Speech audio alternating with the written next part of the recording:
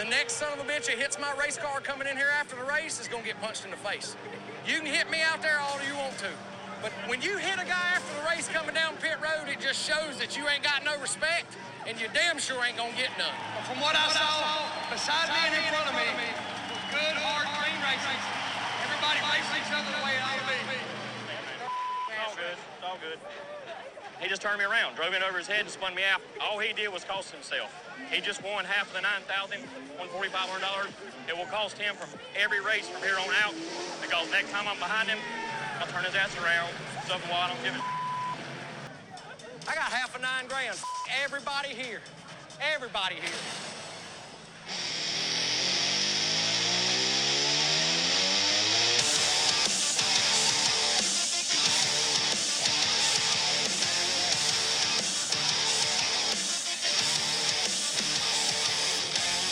All right. Ready to go? I'm ready. We are recording. Yeah. All right. Well, here we are recording officially. Episode 102 of Tell Me Where to Turn. I am Glenn. You can find me on Twitter at Glenn3_11. I'm not super good at math, but I think we're 37 minutes late from when we were supposed to start.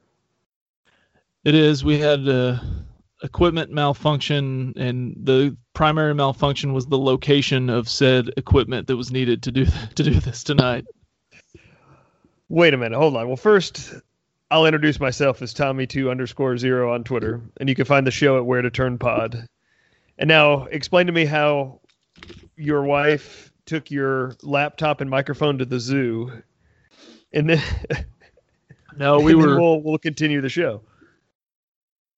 We're searching for a pair of earbuds, as Nicolas Cage had broken into my house and he needed earbuds to listen to the Declaration of Independence, as we couldn't find a pair of them. But Man. I finally was victorious and glorious and found the needed earbuds. That was about 10 minutes of the 37-minute delay. The rest was just on me. Just leave them right by your computer like I do, and then you'll always know where they are. I know. That's Surely good advice. you've progressed to the generation of iPhone that doesn't require that kind of headphone, right? Which one is that kind? The one, I mean, you have an iPhone that the headphone is a lightning port, not a audio port, right? Oh boy. Oh boy. I have like an iPhone 6. Okay, so hold on a second. I'm going to call the pastor and get you added to the prayer list. This is some troubling news for a guy that tries to purport himself as such a man of means, that we're doing that poorly. I have an iPhone obtained circa 2015. It's working fine. You see what I'm holding up to the screen here? This is an iPhone XS. Okay. If you wanted to buy one model of these in the store, it would cost you a comma. I'm not spending that on a phone. But And it also doesn't require headphones that also could plug into a computer. Okay. Well, fair enough. But I'm not spending 4 figures on a phone, and I'm still not spending 4 figures on a bike.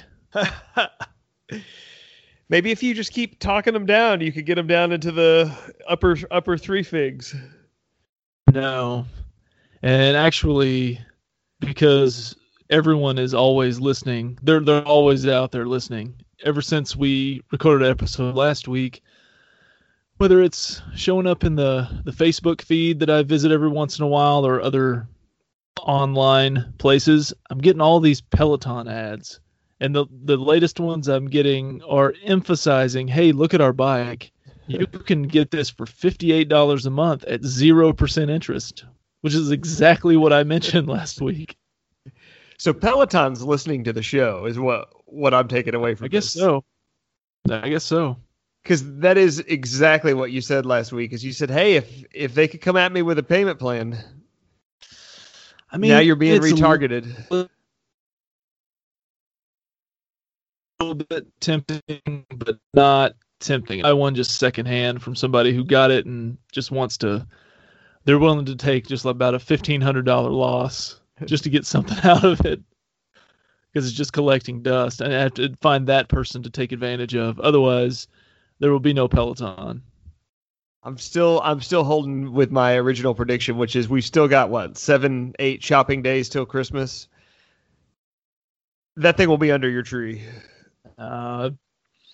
We've looked a little bit at some other versions that might cost somewhere in the range of the $500 to $1,000 range, but yeah, I don't think the Peloton's going to happen.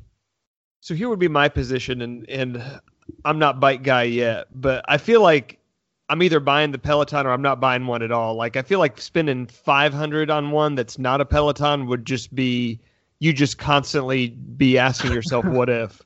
What if? Yeah. What if I'd have just kicked another 1,000 on top of this, as you're not competing in the mock Tour de France? Right. Well, I found out on Twitter today that we have a listener who has actually guested with us a couple times that owns one of these. Oh, Point Break Dave. No, it was a different gentleman, and he even sent me a screenshot of his accomplishments, and his number of rides begins with 1 and ends with 1. So he's not a frequent user. So he might be the individual, and I want to guess who it is, but he might be the individual that you end up being able to take to the cleaners and fleece for a half value one if he's only ridden it 11 times. Well, no, it's actually just once, apparently. Oh. But the person he lives with actually has ridden it in the hundreds, I believe. So. Oh, wait a minute. So if he lives with another person, that pretty much just rules out all our guest hosts except KJ, I think. So. Well, I'm pretty sure Gustav has people that lives in whatever the barn or whatever. Well, animals don't count. At least not in my book. So is it a Peloton or a Blelaton? That's what I want to know. Oh, we have to edit that out. That's gonna get us suspended from Twitter like Jake. Yeah, I saw that. So do you have any insight as to what the final straw was? I was looking on the line, and ironically, it had something to do with space, but it was about the whole Steph Curry not believing we ever landed on the moon thing. Yeah. And the weird thing is I think it was the Randy Rogers band who had commented something like, and put Steph Curry's in there and basically said, hey, my neighbor was an astronaut and he also fought for this country, so you need to use your platform for education. And I think Jake just commented or quoted it with, I don't know, just like a fake threat, like that he was all pent up with frustration that you're not honoring our astronauts in the military by believing we landed on the moon. And he mentioned things he's gone on record of being very in support of in the past. Yeah, I think I haven't seen the actual tweet, but I think he mentioned something. He was kidding, obviously, about like he was going to kill him or something along those lines. Okay, so at least it took something pretty legit. It wasn't the saying that space was super something. No, that didn't do it. That didn't get you kicked off Twitter. I think there's a chance he just doesn't come back. That he just says, forget it. Oh, no, I enjoy his tweets too much for that to happen. I've had enough bad things happen to me this year. I can't compile this. I haven't had anything bad happen to me this year. How is that doing, by the way?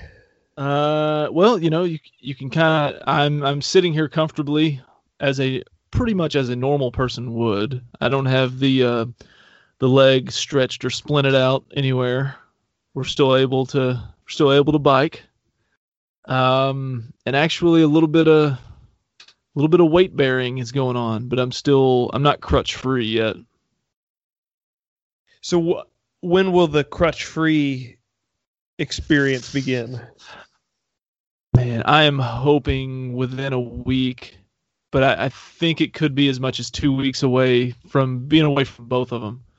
Because what they'll do is they'll go from 2, I can walk with the crutches, and it looks really dumb because I have to walk really slow. And then they put you on 1, and then you can tolerate it. They're like, all right, just wear your brace and go for it. Mm-hmm. So, and how are all the ladies at the rehab doing? They're doing fine. Actually, me and Akash had some good Creed 2 talk the other day. So He was a big fan. Actually liked it more than the first one. You still haven't seen it, have you? No, I still haven't. I just can't. I know you have no problem doing this, but you're a much more generally confident person than I am. I just can't get myself to go to the Nashville movie theater by myself.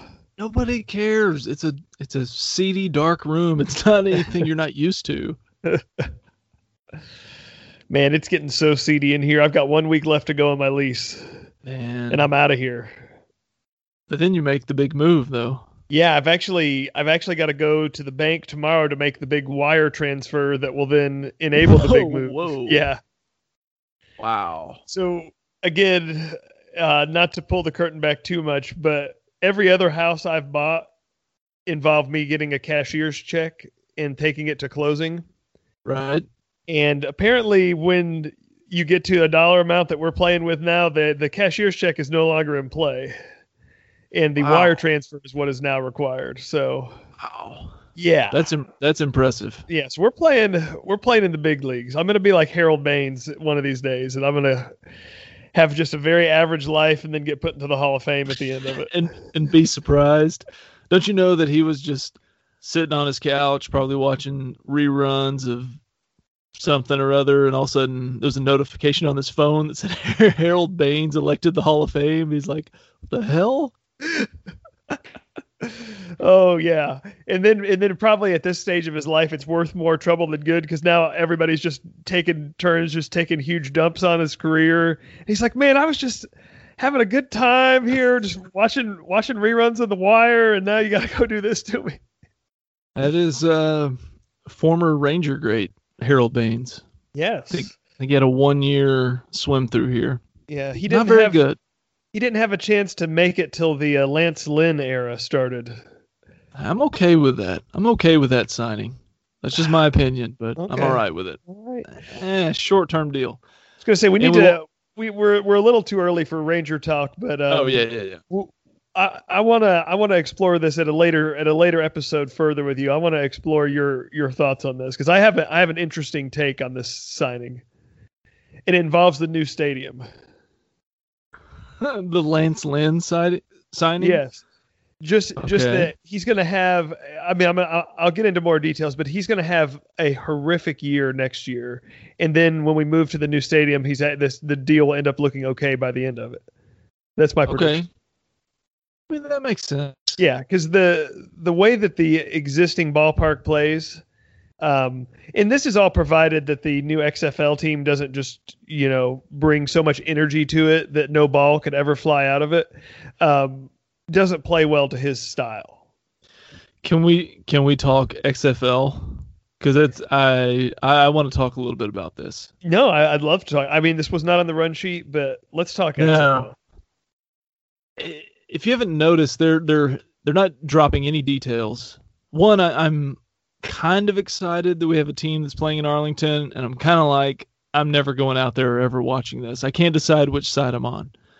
Right. They keep dropping hints about how they're changing the rules of the game. They're trying all kinds of new things. They've actually been experimenting with whatever new rules they have with like junior college players out in like Georgia or Mississippi somewhere. And I saw a brief, like clip on YouTube, like a 2-minute thing showing these. It's just guys playing football. But then there's a guy in an XFL polo talking about it and how exciting the game is and how it's going to be. I think what they're trying to do is speed the game up, cut out as many commercials as they can. I think their games are going to be more like 2 hours instead of 3 hours plus. But one of the things he said was that these kids were playing under their proposed rules or their experimental rules. One of the things he said was the first XFL touchdown today was a double forward pass, which very much sounds like along the lines of, and the defense can also only tackle via the zigzag. The Claymore kick or the zigzag are the only options for stopping a play. Would that discussed reduce concussions? Probably, because anybody can get up to the zigzag apparently. So, I guess so. We already discussed the hypothetical of the guy who just does it's like the the first scene from The Last Boy Scout, but instead of the handgun, he just claymores everybody all the way down the field. No, the double forward pass will be interesting. So it'll basically just be like a Big 12 game with just faster clock management. I think so. I think that's what a lot of this is going to be. I know a friend of mine in high school had a theory that football would be better if they on a forward pass, if they allowed a completion, if it was just a single hop off the ground. I could see them going that direction. And the one hop becomes like some kind of a strategic throw somehow. Yeah, and does that become a reviewable play? They're having to look at it and say, looks like two hops to me. I'm sure. I know you were very busy looking for your headphones, but there was already a touchdown in the San Diego game that was called not a catch. It's one of those things where if Vince McMahon wants to make football great again, like that's a catch. I think that'll be a point of emphasis as well. I think it's that and not kneeling for the anthem were like the two things he was building the league on, basically. Yeah, well, the initial thing was we're not like bringing anybody in who has any kind of criminal record or any controversial history. And so Manziel's out. Yeah, well, yeah, and also like they're probably not going to call me, but they're going to call Dave. Maybe they'll call you to play free safety somewhere. Yeah, right. As soon as Nashville gets the franchise, I thought it was curious that they made all 8 of the initial teams in existing NFL cities too, because I feel like your Oklahoma cities and your San Antonios of the world would be the places that would be more inclined to really get behind this, and instead they're coming into like a just sold out Cowboys town and then try to play games literally across a parking lot from where the Cowboys play. I don't see how that's going to move the needle at all. Yeah, and they're playing at all kinds of different venues too, because some of the stadiums, like they're playing at MetLife Stadium in New Jersey, which seats like 80,000. I can't imagine there'll be more than 10,000 people there. Oh, 10,000 would be a banner day for them. Yeah.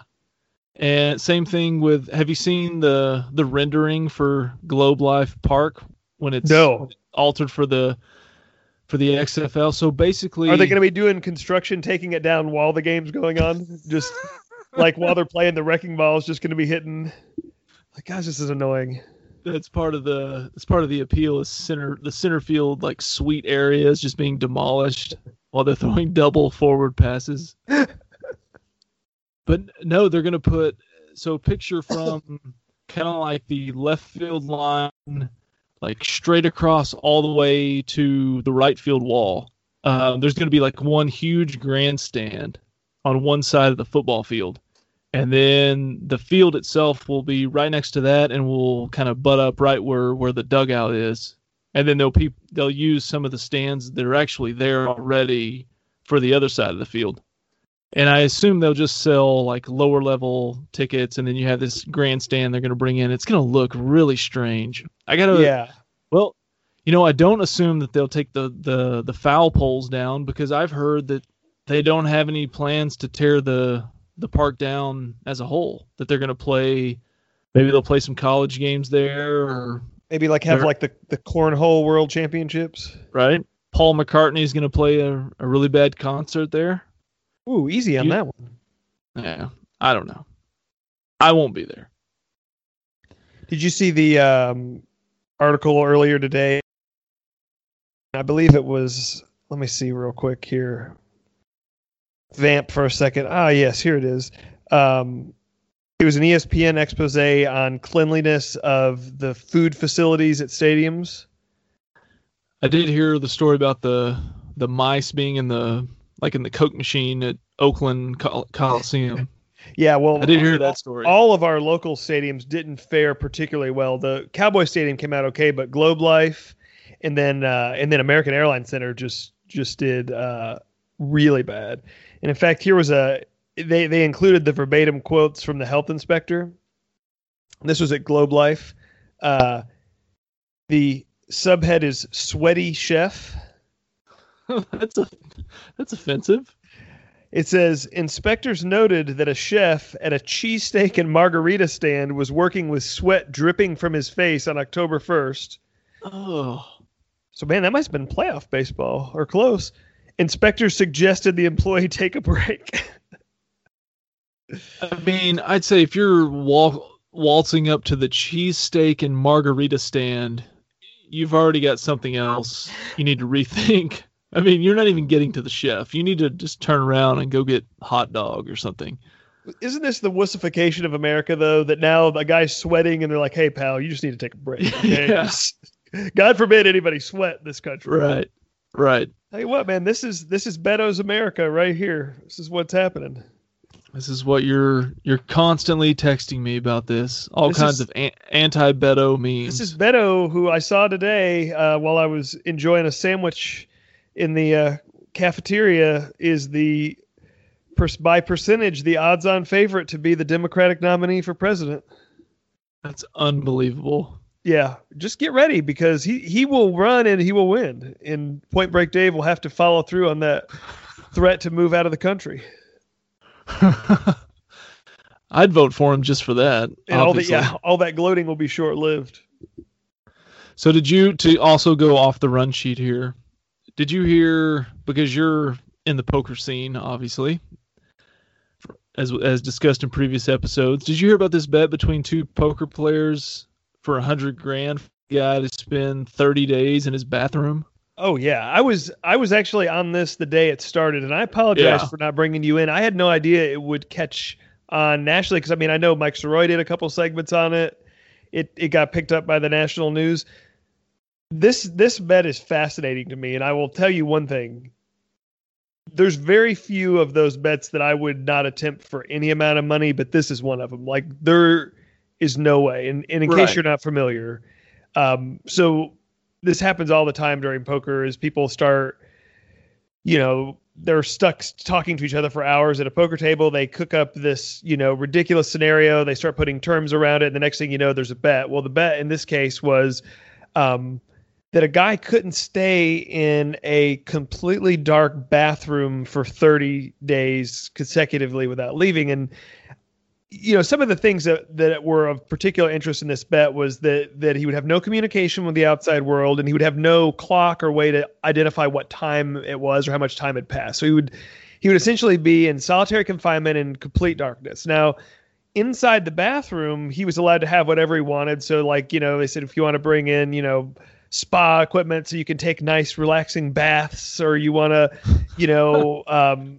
have whatever kind of food prepared and brought in. But even the food they had thought through to the point where, well, if he had food delivered every day, then he would be able to tell how much time had passed. So they had made an agreement where the food was going to be delivered at random intervals throughout the trip, with a maximum of up to 6 days elapsing between food deliveries. So he could, specify whatever he wanted to eat. They would bring it, but again, it was going to be, transferred in the dark, so he wouldn't have any communication with the delivery person. And would be kept in total darkness, figuratively and literally, about how long the bet lasted. And if he could last for 30 days, then he would get $100,000. Now, they had the room wired up with some infrared cameras so that the people that were betting against him could make sure he didn't leave, monitor, his well-being in case he had some kind of a serious medical emergency and they needed to get in, they could do it. And the bet was off. Well, as soon as the bet started, on day one, everybody to a man said, there's no way this could happen. Like, this guy cannot do this. And, and of course you think about yourself in that situation, and I'll stop here because I want to hear your thoughts. But for me personally, there's no way. Like, I don't think I could last 12 hours in this scenario. No, there's no way 100,000 is enough money for an entire month to do it. I maybe for 24 hours, maybe, but I think I would be like scratching the walls by that point. No, and I think just the idea of the longer you're there, the more you're alone. And you read stories about people in jail having, just in regular solitary confinement, just losing their minds. And then, you've got people chirping in that saying, well, it's not good for your eyesight. If you're a healthy functioning adult to be in the complete darkness for 30 days, and you could be doing permanent damage to that, which I don't know if that was ever completely validated, but there was some concern there. There's concern of what his mental health might be if he even were successful for 30 days, what it would be after that if he would have done long-term damage, to his mental health. Just so many like huge red flags. Like I don't think there's any way that it was worth it, especially for such a low, dollar amount when you're talking about potentially, life-altering consequences. Right. Hopefully he had a window in there. I would have to assume that he did. No, there was no light, like 100% darkness. Oh, I mean, that was the crux of the bet. So do you know how it ended? Yeah, I know they negotiated a buyout because he was like 2/3 of the way in. He was 20 days in, and he was doing so well that the guy who bet he couldn't do it panicked and said, okay, how much can I pay you just to end it right now? And they agreed, I believe, on $62,000 for him to come out right there. But it wasn't initiated by the guy in the bathroom. It was initiated by the guy that was betting on him not to make it.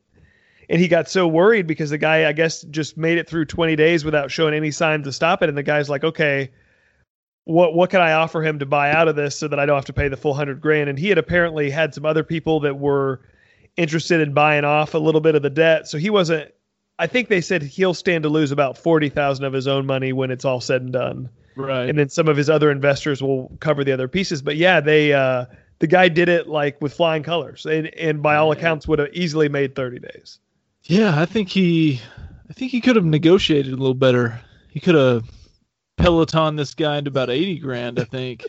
If he made it 22 days, fine. You think so? No, 20 days. So he still had 10 days to go. So, technically, I guess the money kind of works out about right. I mean, he made it, I guess 66% of the way. So that's close to what he got. But, you don't know what state he's in. And, he might have been not outwardly displaying signs, but he might have been about ready to crack. And somebody came in and said, hey, you still got 10 days left. And he's like, whoa, right. I thought I was on day 29, or I thought you were coming in to tell me it was over. And at that point, 62,000 to just end your misery sounds pretty good. So he's just so delirious. He doesn't know what's going on. Somebody offers him 62,000. It was like, oh, great.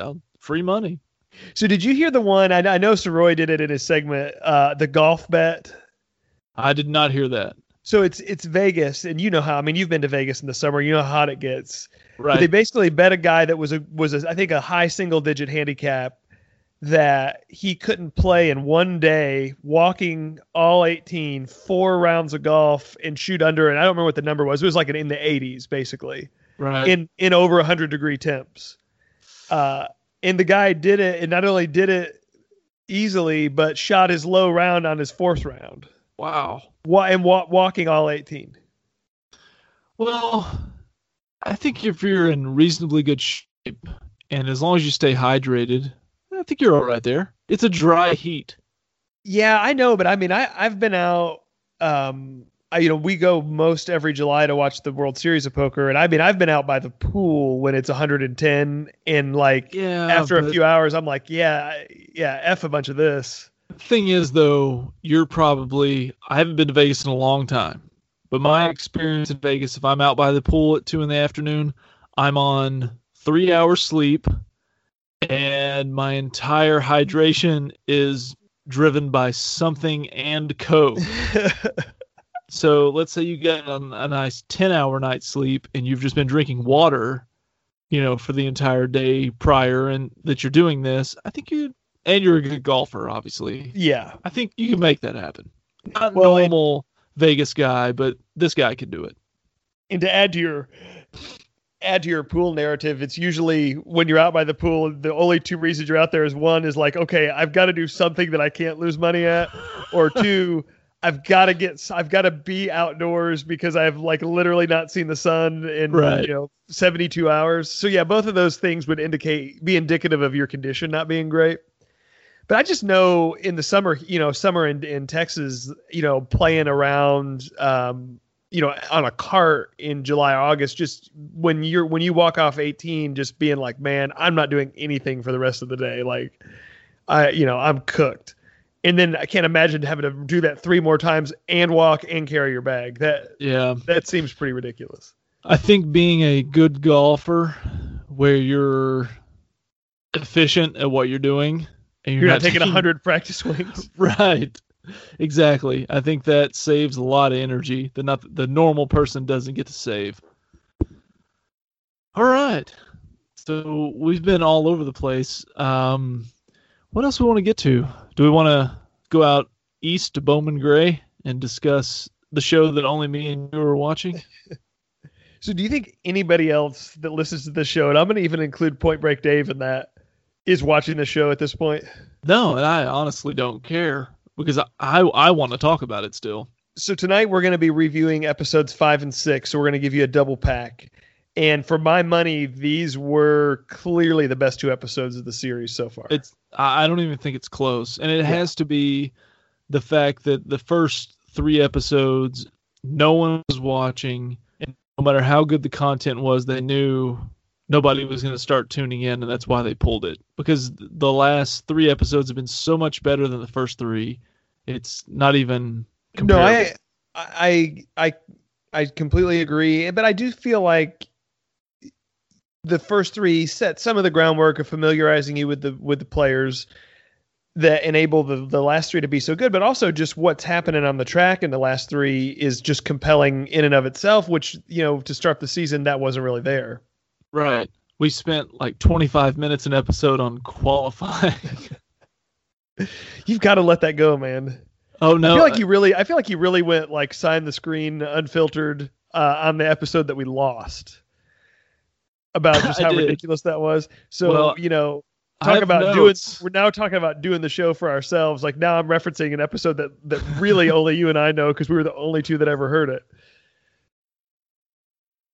So episode 5 kind of starts us off where it's very Tim Brown heavy at the beginning. And he's also a little heavy. But the one note I had, and I don't know what all that you took, but he's got it beaten down by this season. He's like in second place. It's not like he's in 15th out of 20 drivers, but he's in second. If you ain't first, you're last was pretty much invented about him because that is he does not waver from that lifestyle at any point in the show. Like he's never happy if he's not winning. And his whole deal is he's struggling. He's halfway through the year. And his solution is that he throws out that they switched suspension, systems on their race car 2 years ago. And that's what he's blaming on the current season. It's not anything weird circumstance or anything like that. He's like, yeah, back in 2016, we made the decision to make this change. And that's why I'm not doing so good now. Yeah, not to mention that after he made that change, he set the track record for Bowman Gray's fastest lap ever and won a championship. But now he's decided, and because of the awesome dong. But this is the plight of racers because I've been guilty of this too. Is when things start going wrong, usually the problem is the driver or something that the driver's doing. But you start to run wild in your mind of all these insane scenarios of what's really going on. And that's what he's doing here. Cause that's the problem. The problem is probably 1, he's not driving as well as he could be. And 2 is Bert's doing everything right. And now he's basically just grasping at straws to try to come up with a reason why. But boy, you don't get more desperate than having the old man back the completely bare chassis into the garage. I mean, it is just tubes in a frame with not one wire bolt mounted on this thing. No, he's starting over from square one. He's got 3 days until the race to put this thing together.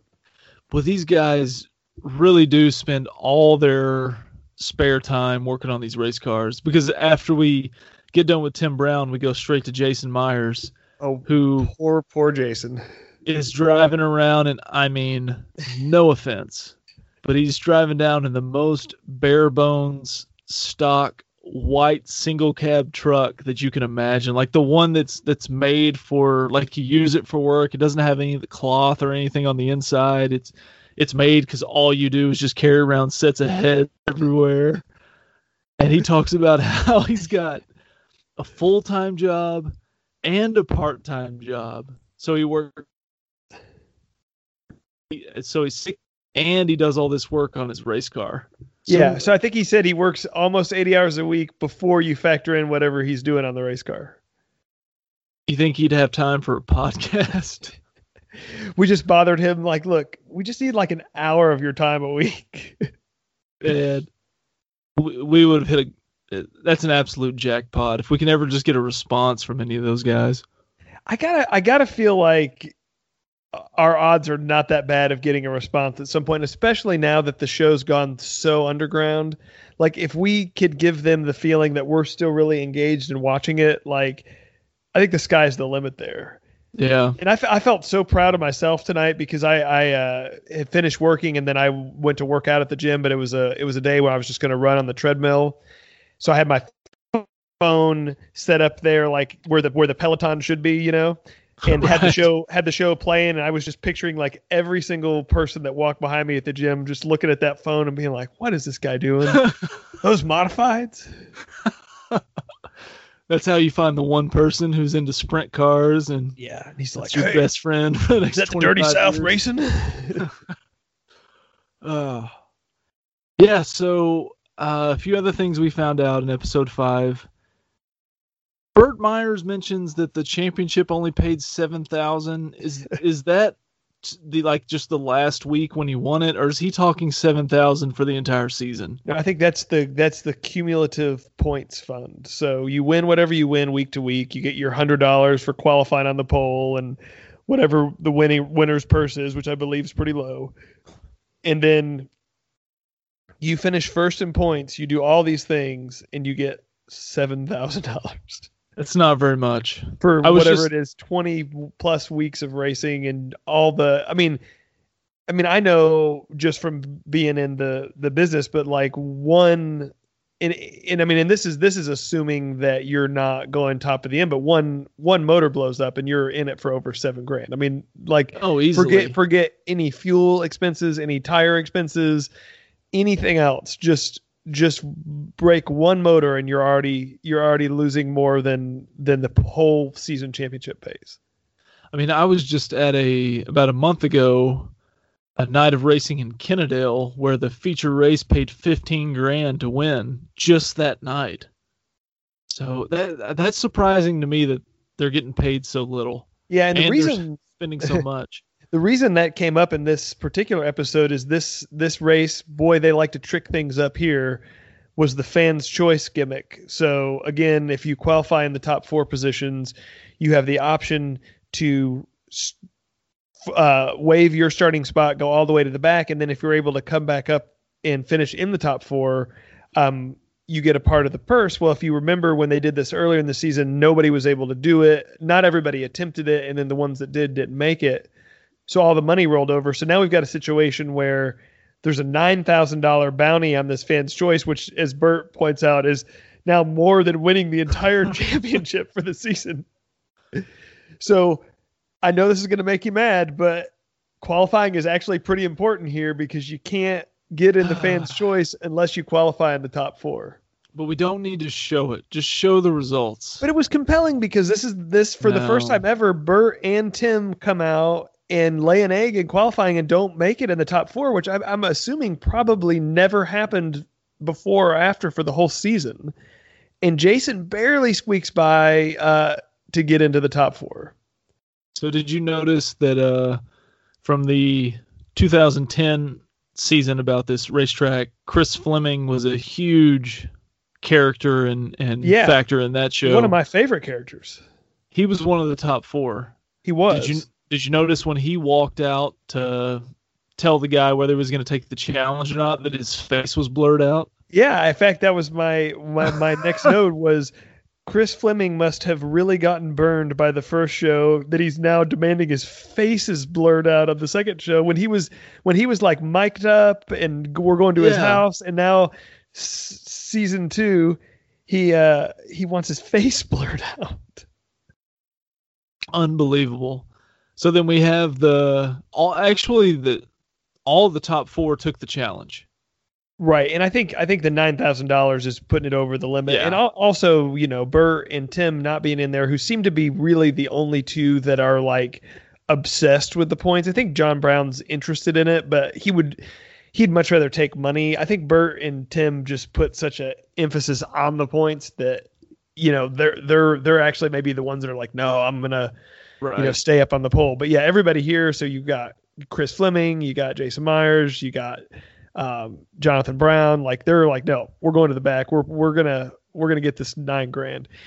And also, just for those that didn't watch the show, if more than one of them do it, they're just splitting the money evenly. So there's no benefit. Like you just have to get back in the top four. So if two of them get in the top four, they're taking half each.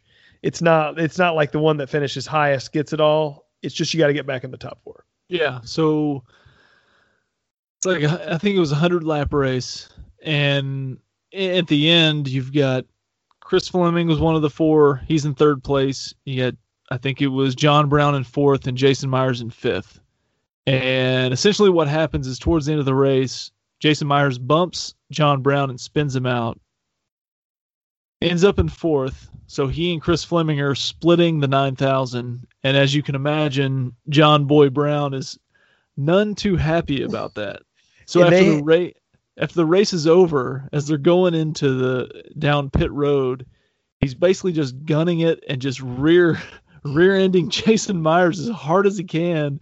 And there's people like standing right there. There's like women and children standing there, and he's just banging into him from behind, as it were, and just repeatedly. And I'm going like, I mean, this is like the most just wildly unsafe behavior I've ever seen.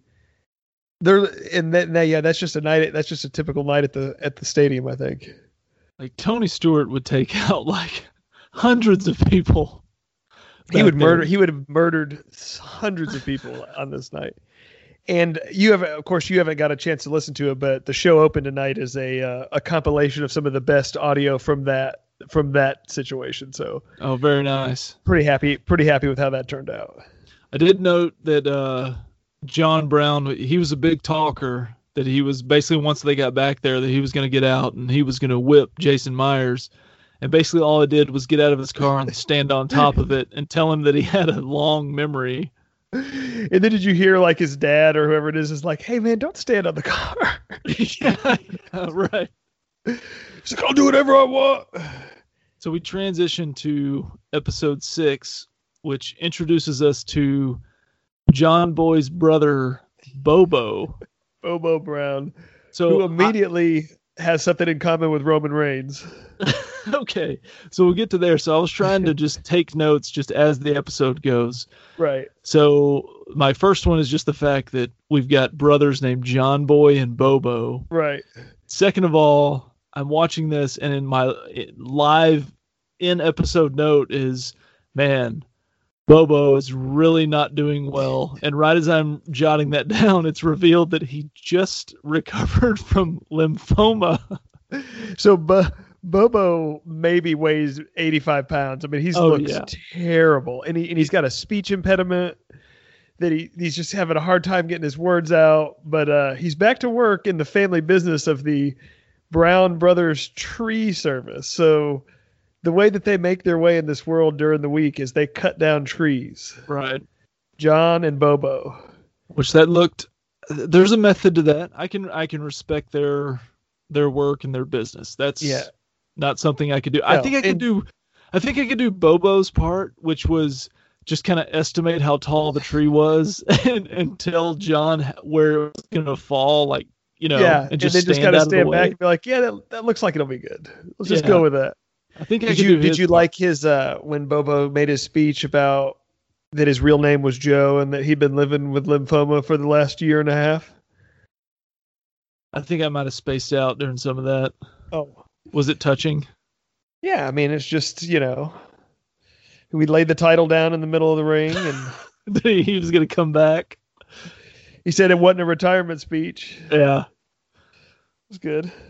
So he beat cancer, so what's the more logical thing is to immediately put him in a modified so he can go out and run 100 laps with 20 other idiots. Yeah, but the underpinnings of this was that after what went down in episode 5 that he was basically out there to provide some cover. And then they showed this awesome clip from like 2 or 3 years ago, which thank goodness there was video of it, when John Boy had gotten sideways with Burt, and Burt was waiting to take him out on a caution lap. And Bobo, being the amazing brother that he is, like pulls his car up and basically hooks his wheel onto Burt's car, so that when Burt tries to run his brother off the track, he can't move. And then they end up driving off into the grass and having it out. And I was like, man, this guy's great. Like, and this was pre-lymphoma Bobo, Yeah, this is before all of his powers were zapped. But yeah, what a great brother he is. He's got some problems though. Yeah. So we get into the big. This is the double points race. So if you want to make up some ground, this is the night. This is the night to do it. And of course, we spend 12 minutes on qualifying, which my note is stop showing them qualify. Yes, we don't need to see that. Only to find out that it's a complete random draw for starting order. Right. So not only do you not want to watch qualifying, it has no bearing on the race. And you want to talk about a place that tricks things up. So they've got, double points night and completely random draw. Like they might as well, like, pretty soon just be like, okay, Burt's going to start with 3 wheels. Like, whatever we got to do to keep the fast cars from winning every week, we're going to do it. And we have to have one person with lymphoma who starts in the lineup. We got to hit our lymphoma quota. Did you notice when they were showing the pre-race festivities, the shirt that Jason Myers was wearing? I did not. So the front of the shirt said Carolina Drilling. And which is fine because that's one of his sponsors. So I noticed, I just noticed the Carolina Drilling. Well, at some point I think it was when they were measuring the tires, they showed the back of the shirt, and it says, "We'll bust your rocks." Okay, classy as always. When it comes classy, to Jason, and he did have a cig in his mouth while he was there. When it comes to Winston-Salem, he's a bit of a hothead. That Jason Myers. He's a bit of a hothead, and he's a big talker of, he's the classic hothead of, man, hey, you do that one more time and then you see what happens. Yeah, just one more and you'll see how crazy I am. Yeah, like literally the guy wrecked him all the way into pit road, like, hey, one more time. Yeah, right. Do that one more time and we'll see what happens. So we lost one main character with is it BG3? Do I have the initials right there? Yeah. So the George, guy from, it's GB3 because it's George Brunholzel III. So he left. He decided that this wasn't for him. And not to because I don't think this really is going to have any bearing on the rest of our discussion, but you noticed that the guy they brought in to replace him, who's not in the show, they just kind of casually mentioned it. That guy won the race.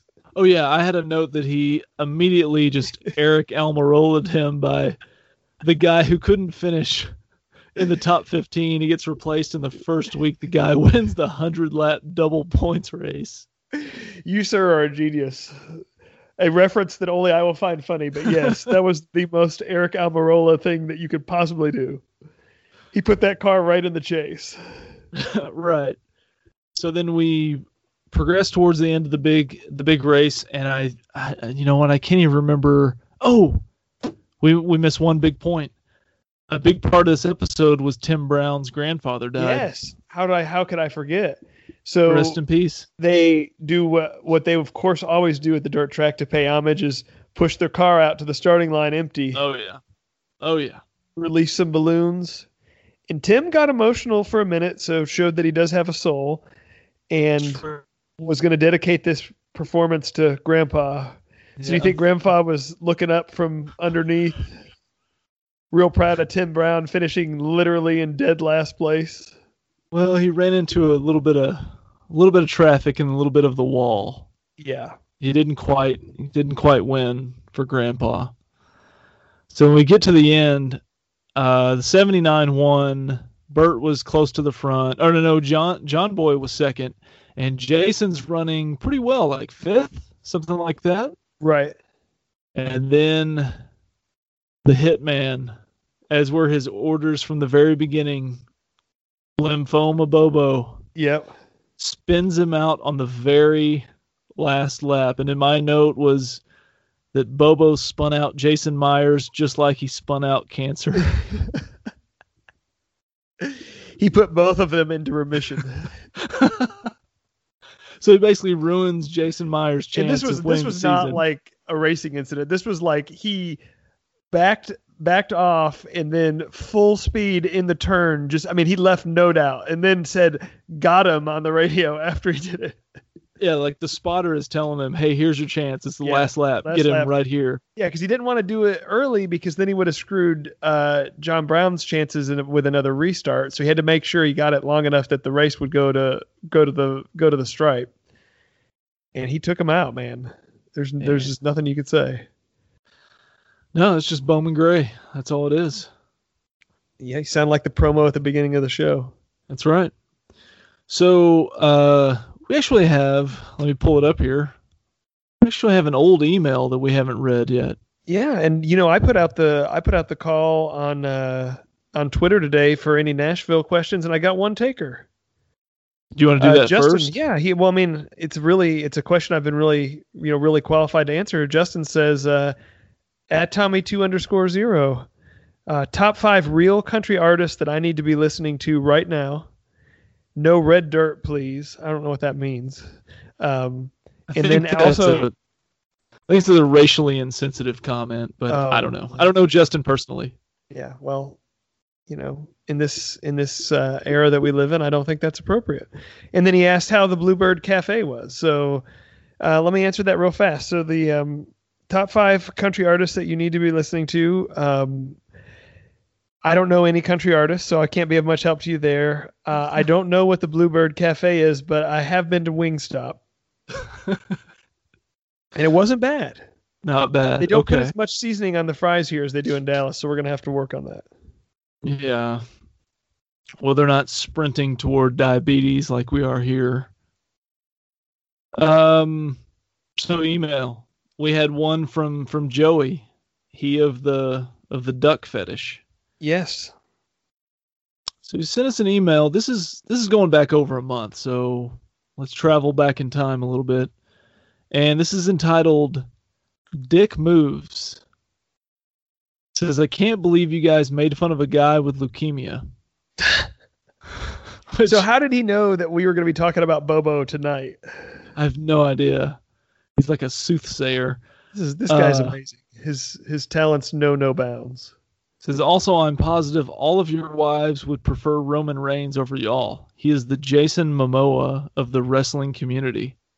I hate to agree with him on that, but my wife has made that comparison, and man, Jason Momoa is going to be a problem in our marriage, I'm afraid. Uh-oh.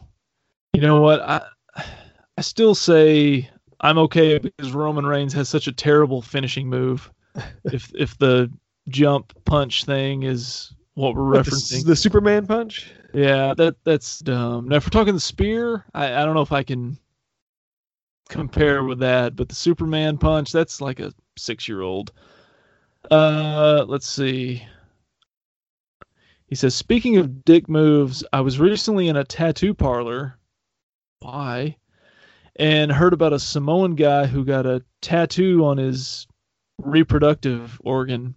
The tattoo artist said it was so sizable the guy had to cradle it on his forearm like a baby. Eventually, they taped it to the armrest of a couch to finish the tattoo. That's not really a question or anything. He's just telling us this. Well, he came to the right place. He says, okay, here's point number 3, or question. How much would someone have to pay you to get a dick tattoo that said Balor Club or had flames like a hot rod? You can choose between either one. Well, first of all, the number would be so significantly lower than the dark room number. Like, there would be multiple commas different in that. I feel like I would have to go with the flames like a hot rod because Balor Club is for everyone, and I don't want to send the wrong message. But we do appreciate the email, though.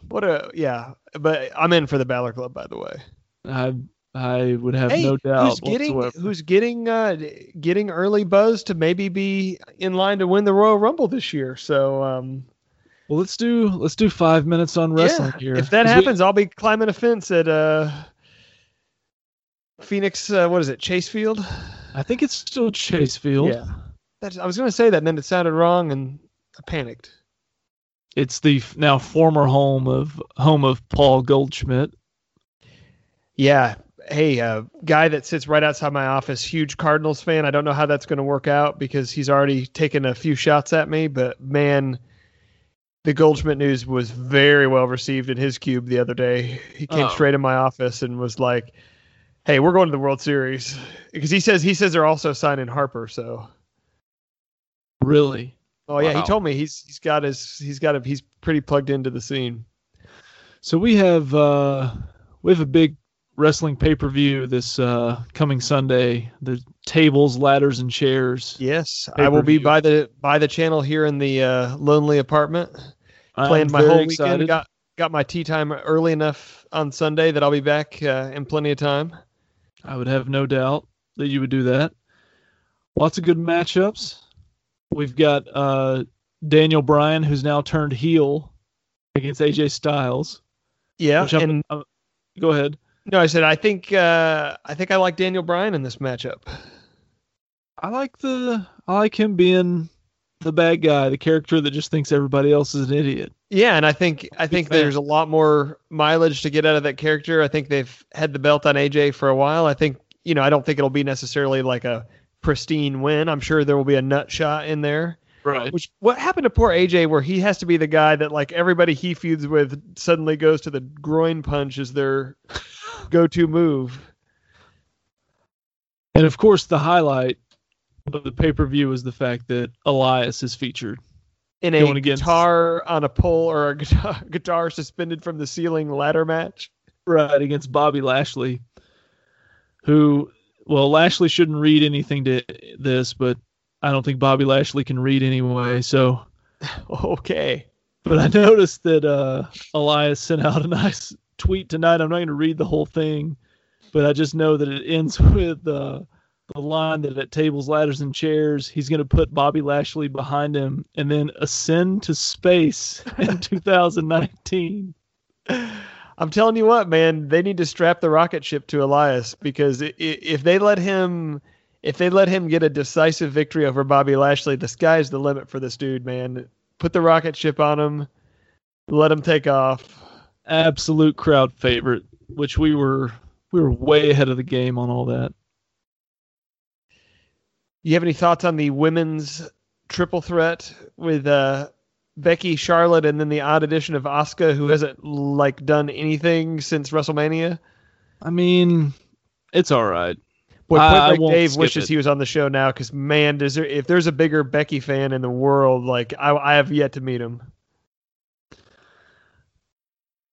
I'm interested to see it, but I don't know if I'm excited about it. And we've seen the other women's match is the Rousey Nia Jax, which we've kind of seen that before. Yeah, and I just think that one's a lot more predictable, because I really think they're gonna go with a women's main event at WrestleMania, and they can't do anything to tarnish Ronda's record until then, because she obviously hasn't been clean beaten by anybody. They're certainly not going to let her lose to Nia, because they've got to set up something for WrestleMania that's just going to be the end all be all, and whether that's her against Becky or her against Charlotte and Becky or whatever, they got to keep their options open here, so they're not going to let her lose to Nia. Do you think there's any chance that Nia ascends to the top of a ladder and jumps off and just falls through the ring, all the way to the center? I think you're saying the ladder just collapses under the weight. So I think, the Elias match I'm looking forward to. I think that when Drew McIntyre claymores Finn Balor up into space, that's probably the one I'm looking forward to the most. I thought you were looking forward to Constable Corbin having to win to save his position as the general manager of Raw, but clearly not. No, all you want to do is just see failure for Mr. Balor. We need to, we're going to be very much behind the Scottish psychopath come Sunday. I might have my long leather coat on, just walking through the house, just kind of staring people down. If he looks like he's in line to win the Royal Rumble, to go to WrestleMania, to wrestle for the belt, I will I will pitch into the GoFundMe for you to get the McIntyre long leather belt to walk into that, to limp into that arena with. That's something I will invest my dollars in. I may not go in the dark bathroom, but if it's going to take $50 or $100 to get that to happen, go ahead and count me in. I'm signing on the dotted line now. So if he's in it, there's got to be kind of a non-leather version that kind of pulls off the same thing. You just get on the cheap. I'd be in for that. Now I'm wearing pants with it. I'm not going in with the wrestling undies. But I was going to go in the wrestling undies and the Balor vest if you wear that.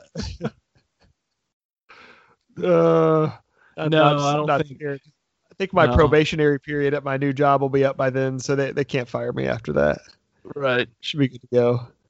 No, but after this Sunday is when they really start honing in and forming the plan for, WrestleMania in April, and, Royal Rumble obviously is the, biggest piece of that. But I think, if people are clamoring for the shows to get better, to get more focus, I think after Sunday, there's a real opportunity to kind of start laying the groundwork for that.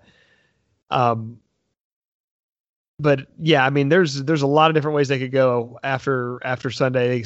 Seth Rollins, McIntyre. There's a lot of guys that they could put in that spot. It's just gonna be strange when they make it the Balor Club. Man, kind of hope not. But I do think probably since SummerSlam or Hell in a Cell, this is, of course, there hadn't been that many in between. But like the one in Australia and the last one they did, I wasn't that. I guess that was the Saudi Arabia one. I wasn't that excited to see it, but I'm down for this pay-per-view. No, and it's always fun when they, introduce some things that they don't do every week, which is obviously the ladders and the gimmicks. So it should be entertaining at the least, and then also, kind of hopefully be a good transition into where they're going to head with the big stories for when we're going to be there. I mean, hey. Right. That's what it's really all about. When you're there, I'm going to find this McIntyre entry garb for you. if you're serious that you'll do it, I'm going to find it. Well, and if I can get it bought early enough to get some of the patchwork done on the back, even better. Give me some options and I will consider it. I'll consider wearing the McIntyre there will coat. not be sleeves on it, so you'll be fine. No, not at all. You'll be good. Normal garb. All right. Your mission between now and then is to get healthy enough that you can get in the gym and make sure things are looking in tip-top shape for the gun show. Okay. Well, I'm hoping to get back there within the next week, so that'll give me over a month. We can start just loading up on all the supplements and all the stuff that'll kill me by the time I'm 55. Yeah, you just gotta get to peak form for that, and then after that, don't worry about it. All right, I can do that. So, is there anything else we need to cover in episode 102? Oh hell, I don't know. You go ahead and do it. I have nothing else.